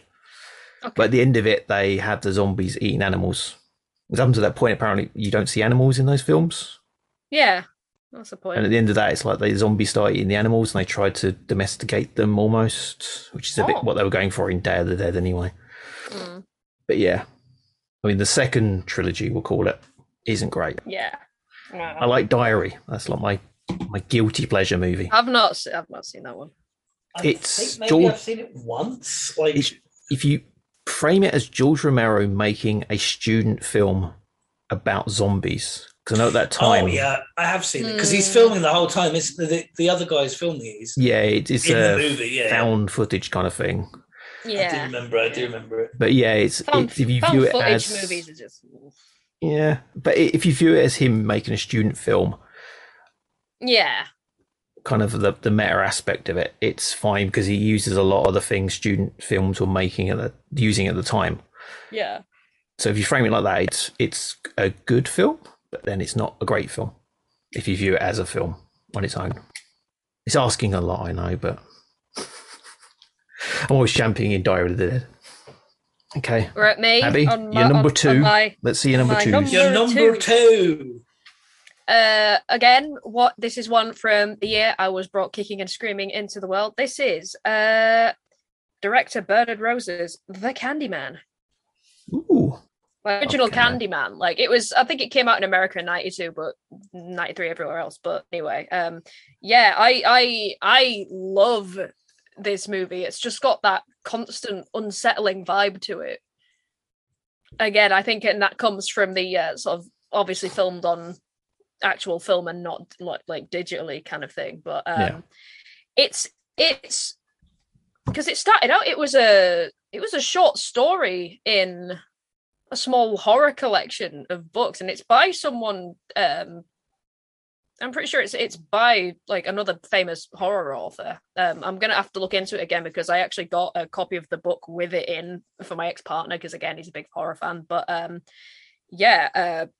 I just love the whole vibe of it. You know, woman going into research on urban legends, goes into, you know, as a white woman, she goes into like very sort of rough social deprivation kind of areas of the US, which I watched a video on it recently, and it goes into like the actual history of the place where it's set. Cabrini Green, yeah, Cabrini Green, yeah, that's it. And it goes into those kind of housing projects and the sort of decline in like, you know, just general life quality and social stuff in places like that. So that immediately gives it a very hostile edge to the film, like, which is good because that's already sets up a precedent. But I think Tony Todd plays such an iconic performance in that film, and it's like the first time I saw it, there was a lot more build up to it than I actually expected, which I think is great because it didn't do the whole thing of reveal the monster straight away, which I think a lot of horror films need to just cut out.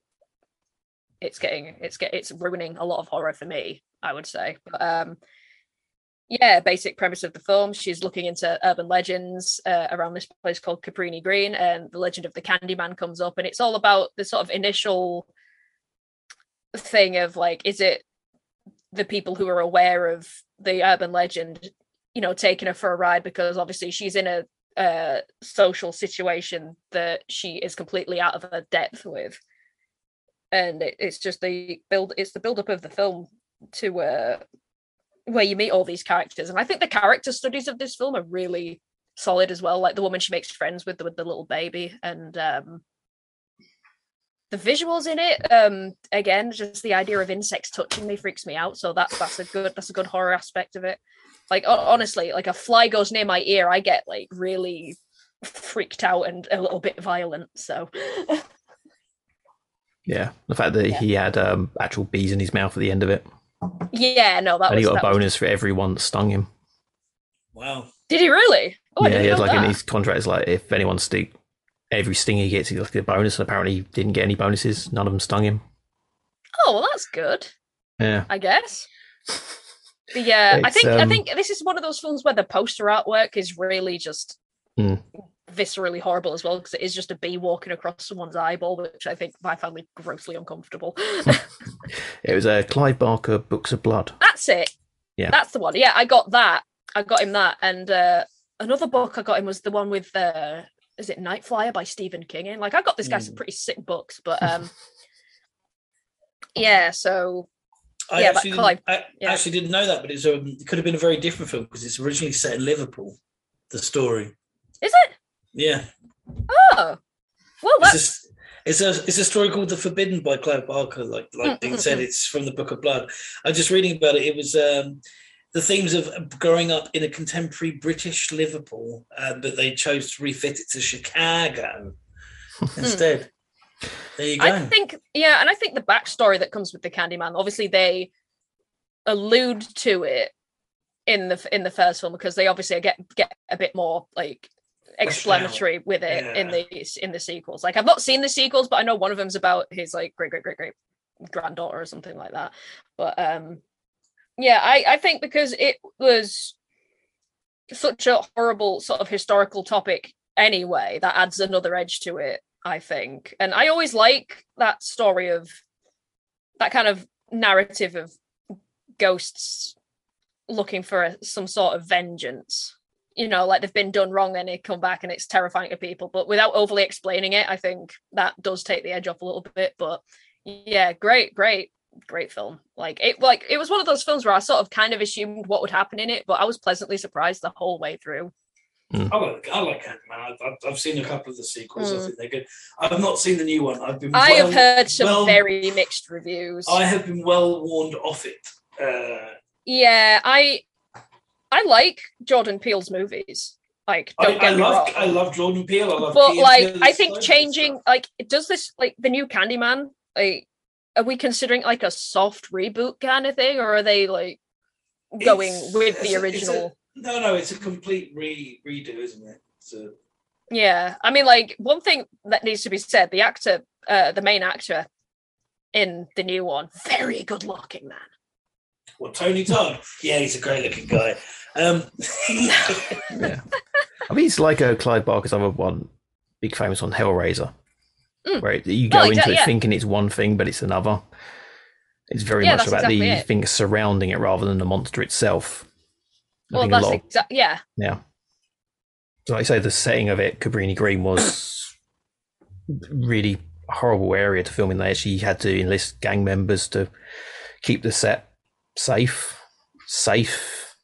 in quote marks, and they're actually filmed in it, and like it's all filmed around the area. And then you read about Cabrini Green itself. I mean, they got a book, What Cops Know, picked up a couple of years ago. What Cops Know, Connie Fletcher. It has stories about Cabrini Green in it, and it's horrific. It's pretty scary to watch because it's a whole way of life that I don't think any of us here can really comprehend. So, well, the ghetto. Yeah. Well, you know what I mean. It's just like that specific era as well. It was very, like, it was in the media a lot. It was in the media a lot, and it was being, reported on in certain ways. This, that, and everything else. So, like, yeah, I'm not very good at elaborating on points. I get halfway through a sentence in my head and I think, no, wait, that's not a good word. Wait, let's change that to something else. Okay, I forgot what I'm talking about. But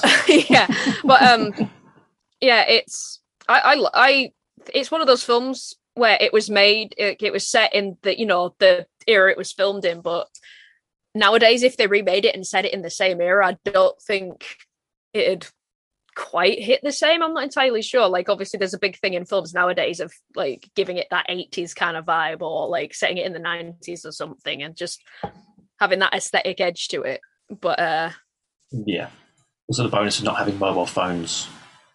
That's exactly it. I think that's why a lot of horror nowadays is just falls really, you didn't have the immediate thing of being able to call each other or film stuff or blah blah blah, so it's kind of ruined that. Yeah, that's why a lot of films are set in the 80s and stuff. There's a great one out now, a couple of years ago, Summer of 84. Oh, I've heard about that one. Yeah, it's like a kid growing up, and it's the traditional what we got nowadays, we do the retro music with it, the new version of that, Stranger Things. It has a lot of that vibe to it. But it just takes a little tangent where it goes realistic, and the ending of it is, I don't know, just my mind works better when films end on a downer, because that's how life is a lot of the times. It's not a massive happy ending on it. It's kind of ruined the film that came, like the rest of the film that came beforehand. It's like when you have a really not good twist ending that just completely deflates the rest of the film that you've just sat through that time watching. It's just like, oh, I've invested all that time for this. Yeah, but with that film, it's got such a downer ending. You're like, oh, yeah, that's life. And Boo, number two. My number two is really interesting. So many years ago, I went to a friend's house for an eve, and I'd never visited this friend's house before. It was an older house, kind of in the middle of nowhere, and it was quite spooky. It was like a farmhouse, not as bad as that, but like out in one of the villages in Kent. And we were staying up as young teens do, and a movie came on Channel 4, and it was just, we had a fire going. I was in this place and we watched a movie, which is my number 2, which is from 1974, called From Beyond the Grave. Absolutely fascinating film. So basically, it's got Peter Cushing, and he plays an antiques dealer. So he's got a little shop, and each time someone comes in to buy one of the items, it starts off a different story about that item. Oh, yeah. It's really. It was just the atmosphere. It was just. It's the closest I can honestly say I've been to a perfect setting, because it was like in the middle of nowhere in this old house with a fire on, and this TV is playing this movie, and it was just everything meshed together to make like the perfect movie experience. So, and I thoroughly enjoyed the movie as well. So like someone buys a door, and that ends up being a doorway into like a hellish sort of ghost world. There's a guy that buys a medal and claims that he was in the army, and there's a whole story about that. I don't want to give away too much because it's just a really good movie. But yeah, it started my love of anthology, so I love anything anthology. So like Tales from the Crypt, Tales from the Dark Side. I was just gonna say, like, is it the second Tales from the Crypt? It's got the one with the old people's home in it. Yeah. Tales from the Oh Crypt, no, maybe. it's I not the remember old people's home. It's Bordello of the Blood. they're all blind. Oh yeah. That's one of the with the dog. And With the dog, with the dog. Yeah. With the dog. Okay, yeah. so I think that's Asylum. I think It's one of those. Yeah, I just remember I can't remember the actor in the one section of it, but he's like an old man living in this house, and they're trying to buy this house off him, and they just basically ruin this little old man's life, and he comes back to haunt him, and it's fantastic. Oh, it's so good. I think that's Asylum, or it might be The House That Drank Blood. It could be the Valhalla. Yeah, but basically it's one of the. So the company that makes that is Amicus, and they're often likened to Hammer Horror, but this I think From Beyond the Grave is Amicus. But yeah, it's just like perfect timing, perfect movie, perfect setting, and that's for me. My number 2 will always be From Beyond the Grave, because it's not even that well known. But it just happened to be the perfect viewing. Like it was, we ruined it then by watching Shocker, Wes Craven's Shocker after that.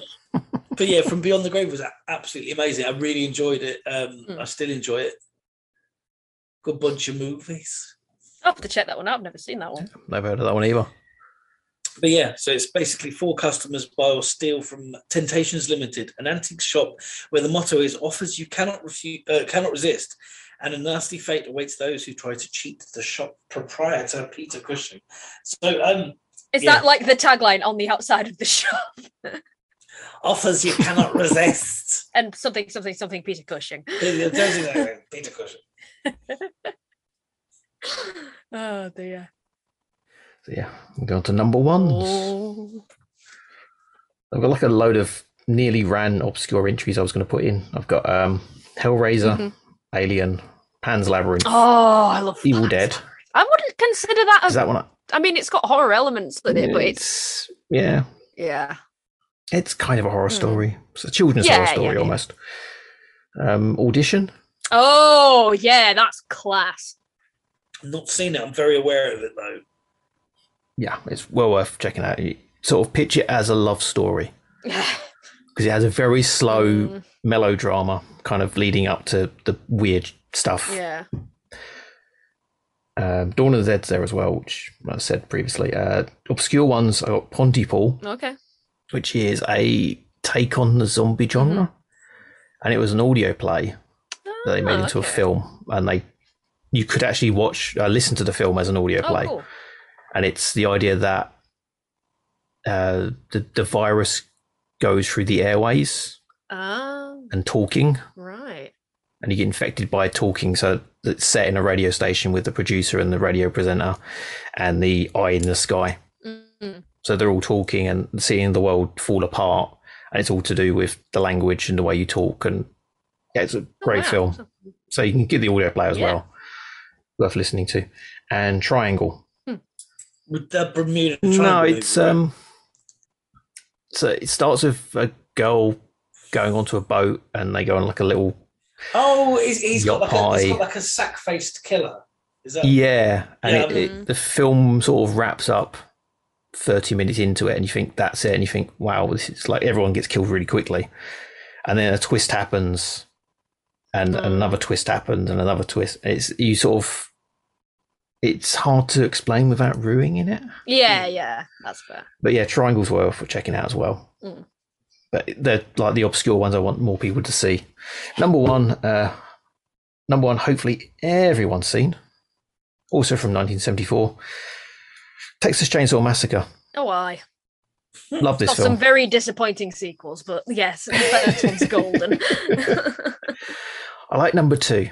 That's Which is the one that had Viggo Mortensen in it, and we're all supposed to believe that he's a redneck, in that he's far too he was way better put together looking than the rest of the family. It's one of them. Was that one of the remakes? Yeah, it must have come out in like the 90s or early noughties or something. Yeah, I don't know. The number two's good because it's Toby Hooper going. There's no way I can do a sequel, so I'm just going to make a comedy. And everyone hated him for the fact he made a comedy. Yeah. And then you got Texas Chainsaw Massacre: The Next Generation, which is Matthew McConaughey and Renee Zellweger. Yeah. Which is also hilarious, but not supposed to be hilarious. Yeah. Then there's Leatherface, isn't there? Yeah, there's so many remakes. I mean, they remade the first one twice now. I know some people saying that the remake's better than the original. Oof, controversial. Yeah, there's one good shot in it. That's all I can remember from the film. It's like there's one good shot. I think it's body horror stuff I find like the most actually unsettling and gross, because it's like, you know, it's you can imagine it kind of happening. Well, like Society. Yeah. Videodrome. Oh, I did not even think of Society. What a film. Wow. We watched that recently. The first time. Go on. No, I was saying Brian. It's Brian Yunza, isn't it? Yeah, right. Yuzna. Yeah. Yuzna. No, yeah, me and Tay watched that recently. I've seen it many years ago, and we wanted to rewatch it. It's a lot campier than I remember. Yeah. So I keep going on about the ex-partner of mine who's really into horror movies. The first time he met my parents in person, he was wearing a T-shirt of guess which bit from Society. Is it the arse head bit? It is indeed. The arse head bit. Yes. It was that. Solid. Solid. Son-in-law material.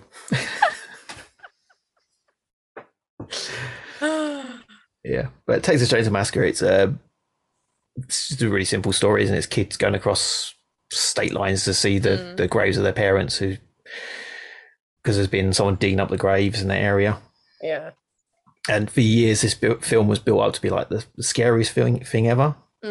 And generally, when that's the case, it never lives up to your expectations. I mean, Friday the 13th, Halloween, Night on Elm Street, you've not seen any of them, have you? Did you say? Halloween, maybe? Yeah, I've seen Halloween. Yeah, but those films, when you watch them, it's like they're good, but they never really click for me. Like Nightmare on Elm Street, especially, is like, is this supposed to be funny? Yeah. And people were scared of it at the time, but now you watch it, it's like, it's funny and it's good. So they're like 5 stars, but they're never like outstanding 6-star films. I think for me, with a lot of horror films, like Insidious was good up until a point, and then they showed you the Darth Maul ghost, and I was like completely over it. But when a film has like a legitimate jump scare in it, like some of the Paranormal Activity movies, like some of the jump scares in that are legitimately very good. But me being me and being from Yorkshire, I have this inherent thing, and I think a lot of us do, whenever a jump scare happens, and I'm gonna have to swear for the sake of the story, but I went to see, was it Woman in Black, when that was out at cinemas, and it was quite it was a fairly packed cinema, and there's this one particular jump scare that happens, and I won't go into it in case people haven't seen it, but there's this one particular jump scare that happens sort of towards middle end of the film, and it caught me so off guard. I just shouted, "Oh, you bastard!" like that. And all these people started laughing, and I was just like, "I'm sorry, can't help it." It's like when I've got my headphones on and my mum taps me on the shoulder, like, oh yeah, like, and I'm not allowed to swear. It's not good. I get really jumpy. Yeah, but this film is like everyone's saying it's the scariest film ever, and it's really they live up to expectation. And this one I watched it, and it just got me. Like it got under my skin and just stayed there, just digging at me. Like there's a bit where they're eating the meal, she's tied up, and she's just screaming, and there's like close-ups of the eyeball moving around, and the sound effects of it all. Yeah. I think sound design's a big. Yeah, that got me. It's got its claws in me, got under my skin. Yeah. And the big thing about you watch it now, I remember sort of one of those things thinking, like, Texas Chainsaw Massacre, it's got to be like bloody and gory. And there's very little gore and blood in it. Yeah, it's the implied stuff in it, I think, is the worst part. And like the kills, it's the nasty stuff, like when they put her up on the hook. There's like that's pause. It's such a good effect, and it's still not. It's like visceral, but you don't see like blood squirting out of her and like limbs falling off you. Yeah, and when the guy gets hit over there with a hammer, it's so realistically nasty. That kill is like he goes in. It's a shot. Leatherface just steps out. He looks up at him, hits him with a hammer, goes down, and his legs start spasming. Yeah, and he drags him off and shuts the door, and the sound of the door shutting and the ambient sound after that, and the slow pull away from the camera. It's like that stayed with me. Yeah, that's it's like the sound design in Is It Bone Tomahawk? That's real visceral. Yeah. Turns out it's a dry sound as well. Turns out the director of that is a big fan of heavy metal, and he gave my mate's band a shout out, which was like completely unexpected. But it's just certain moments like that in films. Like it's not really, I don't really count it as a horror film, but that bit in the first Brendan Fraser Mummy movie where the scarab beetle goes up the guy's toe, like it's even making my feet twitch now. It's just, it's grossly uncomfortable. Like anything in horror movies happening to hands, like the scene in is it Suicide Club where the woman's chopping vegetables and then something just clicks in her head and she just goes down her hand. I was just like like completely just unnecessary. Also, Texas Chainsaw Massacre, you got equal opportunities killing. Franklin, the wheelchair character, gets killed. The most annoying character in horror. Yeah. Which you got to give him credit for, because he apparently stayed in character off when they weren't filming and annoyed the castmates to the point where they hated him. Oh no. And that was the entire idea of it. He's like, he's a method actor. Yeah. So he annoyed the hell out of the other characters, so they didn't like him. So the animosity on screen, you see them like not it's liking legit, him. Yeah. They didn't like him, and everyone hates that character. And it's like, it was designed for you not to like him. And that's kind of the thing where he's like, he's in a wheelchair, you're supposed to feel sorry for him, but he's so whiny you can't. Yeah. And ultimately, the Leatherface is never explained, even though you got all the sequels trying to explain it. Yeah, no amount of sequels could explain that, really. The exactly. character. I think that's a good point you make, because you're led to be really fearful of this character, but then just because like another character comes in who seems a bit lesser than him, and he's already like he's very and there's a bit where he's putting the lipstick on and and the dress on. It's just odd and bizarre and grossly uncomfortable. So that's my number one, Texas Chainsaw Massacre. The basic bitch answer, I'm guessing. No, I wouldn't. I didn't call it a basic bitch. I think one of the other slasher movies would be much more of a basic B word answer. Halloween, maybe. Sorry, that's a swear word, but I've got nothing. I don't know. I think like Nightmare on Elm Street to me seems like that would be like the first Nightmare on Elm Street. I think that would be like the basic answer. I'm not entirely sure, actually. But any guesses from you two what my number one is? Giant goth titties. Is it Bram Stoker's Dracula? Yes. However, why would that be? I can think of two bouncing voluptuous reasons. Gary Oldman. Gary Oldman's balls. Gary Oldman's balls. Two big, gelatinous, bouncing reasons. Gary Oldman's balls. That's your episode title. Oh God. Yes, it is the 1992 iconic romantic horror Bram Stoker's Dracula, directed by your boy Francis Ford Coppola. Yeah, absolutely Big wonderfully. Franny. Big Franny. You can't call her Fanny. Sorry, I've been on an iron brew kick for the past 2 days and it's killing me. But yeah, Bram Stoker's Dracula. Just everything about this film is amazing and perfect, and I dare say, even Keanu Reeves' accent in it adds to the overall like cult status of the film. Like it's got everything. It's got vampires. It's got nods to old style filmmaking from like the 20s up to sort of Dario Argento style. Everything stuff. done in camera. Everything special done effects. in camera, like all practical effects, bar like the sort of coloured lightning bits. But that's like nobody cares about that. And of course, my one true future ex-wife, Monica Bellucci, in that one scene where she just appears out of the bed between Keanu Reeves' legs, and me as a young person was like, definitely not straight. I wish I was those legs. But oh my God, like, yeah, I think that a lot of people consider that their like bisexual awakening film, and it's very fucking obvious why. Like, I either like Monica Bellucci women or dudes that happen to look like vampire Gary Oldman Dracula in the suits.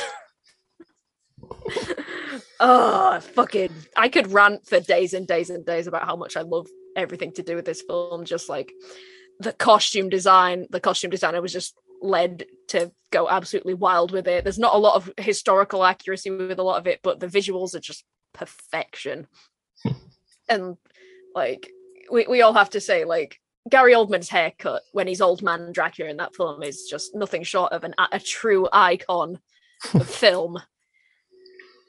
That's true. It's oh God, I just remember being a young teenager. It was just when I was getting into like heavy metal and the alternative scene like that, and the first time I sat down and watched it, like it's one of those films where it completely just blows your mind, changes your life. I know a lot of people see this film as Marmite, like they either really like it or they really just don't get the hype around it. But I think it's because I've studied like old film and animation and things like that. I can appreciate a lot of the like background stuff that went into it.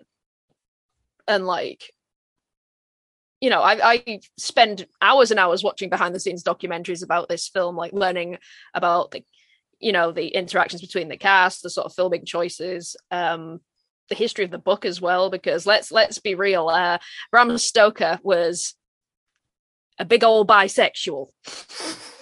All of the authors around that time were like, he was mates with, you know, Lord Byron, and Bram Stoker's wife famously was supposed to be married to Oscar Wilde at one point. So that's a fun little snippet for you. But I love it. I just, oh my God. Speaking of married, isn't Keanu Reeves and Winona Ryder married in a certain religion because of the film? Yeah, that's like a famous thing that happened. That's a famous incident that went down, apparently. Whether it's completely accurate or not, I'm not entirely sure, but it, yeah, just, and even Anthony Hopkins as Van Helsing in that film is just so, like, perfect. They just let him be just unapologetically Anthony Hopkins. And of course, talking about being unapologetically themselves, Tom Waits' Renfield in this film is just him being mad as a box of frogs, just absolutely chewing up that scenery and eating them bugs. What a dude. Bugs in the mouth again. Gross.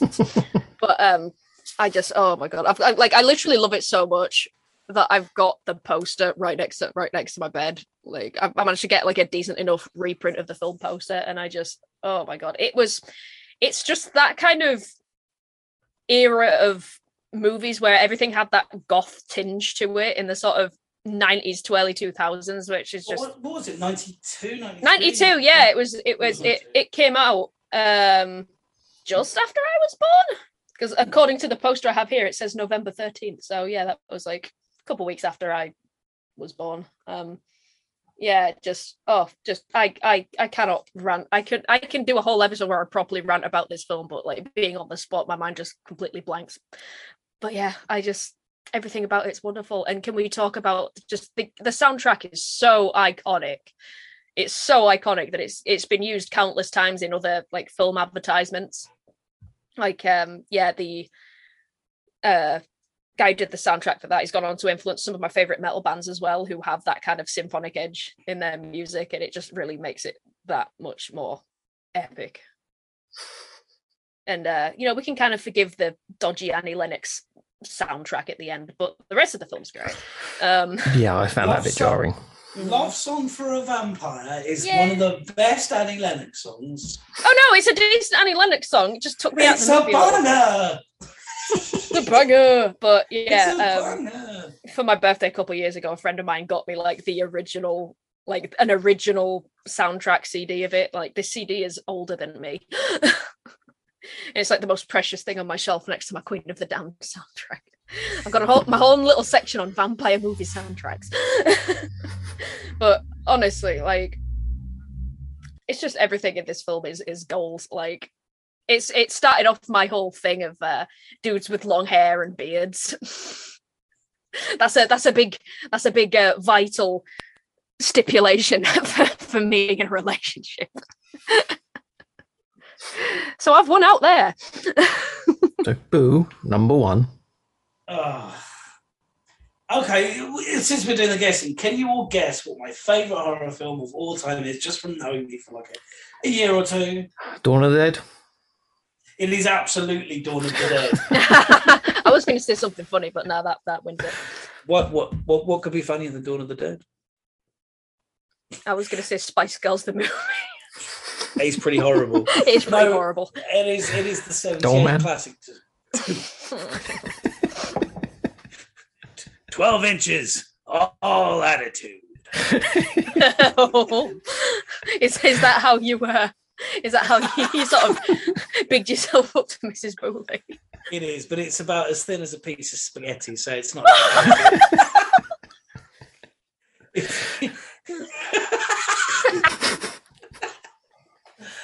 No, Dawn of the Dead, 1978. It's the best one. It just blew my mind. It was probably the turn. It's a major turning point in my life. It was from where I was like, yay, adventure movies, to fucking horror. That's right, I said it. You can take them points. It was one of the most important films for me, because it just opened my mind. I didn't even know what a zombie was before I saw Dawn of the Dead. I just saw a clip of a guy being dragged into a shop, and he had blue skin, and he got shot in the head, and I was just like, I don't know what this is, but I need to see all of it. Yeah. And I love this movie from start to finish. I've probably seen this film more than any other film in my lifetime. Same with my number one, definitely. It's a great movie. With my prospective partners, if I'm dating somebody new, I'll always be like, I've got a movie to show you, and I judge them on how they react to it. Yeah. No, it's just a really good movie. I can't recommend it. It's the whole idea of being trapped in a shopping centre. You can have whatever. So as a kid, it's like you could get whatever you want. You could have everything in the shops. So as a kid, that's kind of appeals. And then as an adult, you're just like, well, it's a good idea. You know, there's different shops. There's blatantly loads of stuff in the shops to survive on. It's become a cliche now, you know, survive in the shopping centre when the zombies attack. Yeah. There's been games, movies, you know, everything that's just based on this premise that isn't Dawn of the Dead. So just for how groundbreaking it is, Another black lead from George A. Romero. So it's, again, for back then, it's kind of groundbreaking. Not as groundbreaking as it was when Night of the Living Dead came out, but like, that it was still truly something. Yeah. Yeah, it's just a great time. It's a romp. It's an adventure. It gets you in the feels. The original ending was much darker than they ended up recording. There were meant to be no survivors, Abby. Shit. Yeah.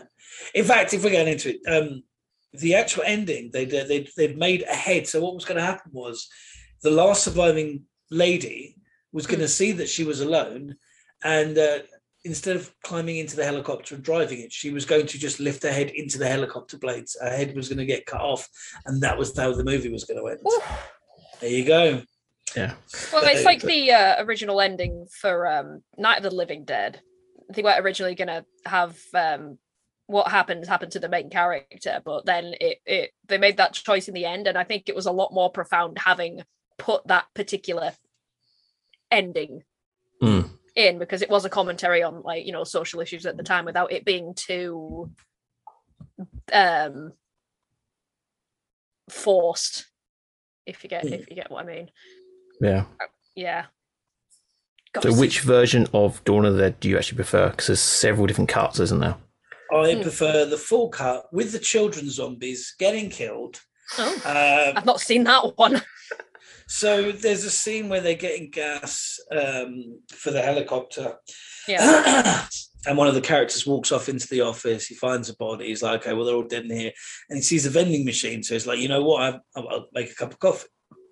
So he's making a cup of coffee, and he hears a little thumping. Sort of looks off to the side. And now no one can hear what's going on because the helicopter's blades whirling still. And then so he's drinking his drink and he keeps hearing this thumping noise. And then suddenly these two children burst through the door and they jump on him and try and attack him, and they're trying to bite his hand. And he ends up having to throw them against the sofa and then shooting them. Wow. And it obviously messes him up, having to gun down children. Yeah. So yeah, it's that's pretty much the most edited bit. Oh, I can imagine. I'd never even realised that was part of it. Which one's that called then? Is it? Because I know that's like the director's cut. Yeah, director's, because the Argento cut as well, isn't there? Yeah. Have you heard about the Japanese Argento cut? No, I haven't. What's different in that? I think they sent the film over there. They didn't include the soundtrack. So they put in Argento soundtracks from Suspiria and the Heroin Busters, so it's different music entirely. Yeah.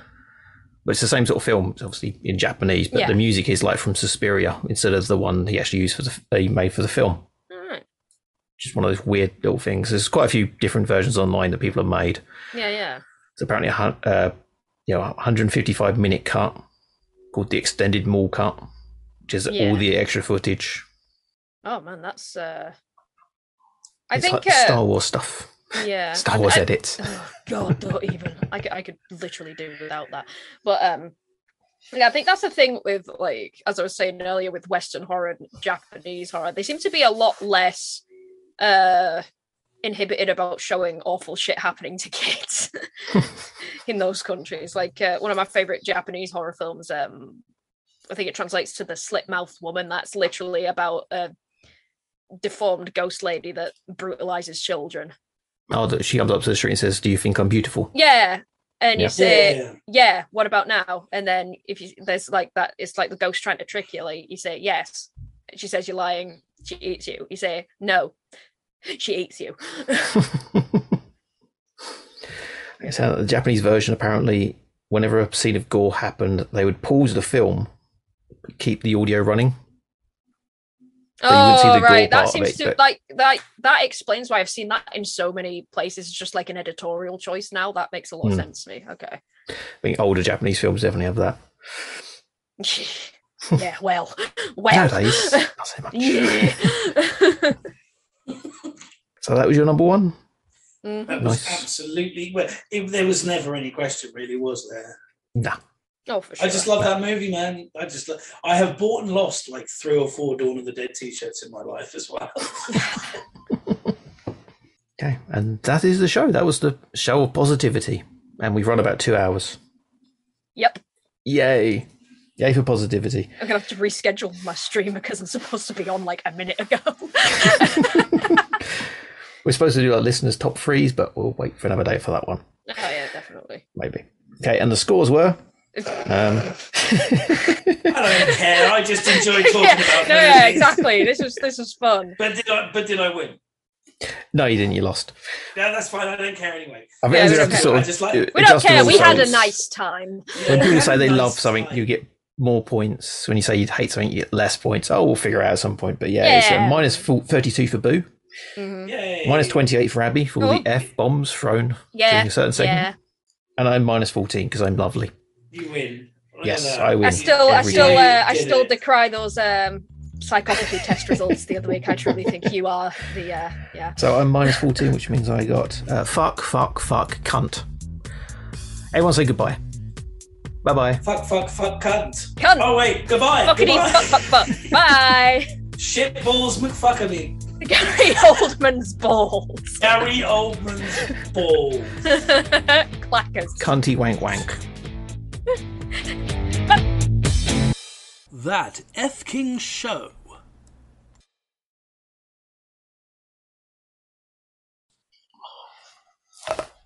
Oh, you nasty. Stop it. What's your favourite horror movie, Mother? Don't like horror movies. It's definitely not Chainsaw Massacre. Do you want to tell him the story of that one? Which one there's two? Oh, you mean the one where you were so scared you didn't want you had to get Dad to hold your hand to go to the bathroom because you were No, scared. that was Silence of the Oh, is that Lambs. Silence of the Lambs? My mistake. No, the Texas Chainsaw Massacre was skiing, and we'd had a party the night before, and we all went skiing with hangovers, Oh no. and ended up half of us dropped out the skiing and on the coach, Mm. and they got Texas Chainsaw Massacre.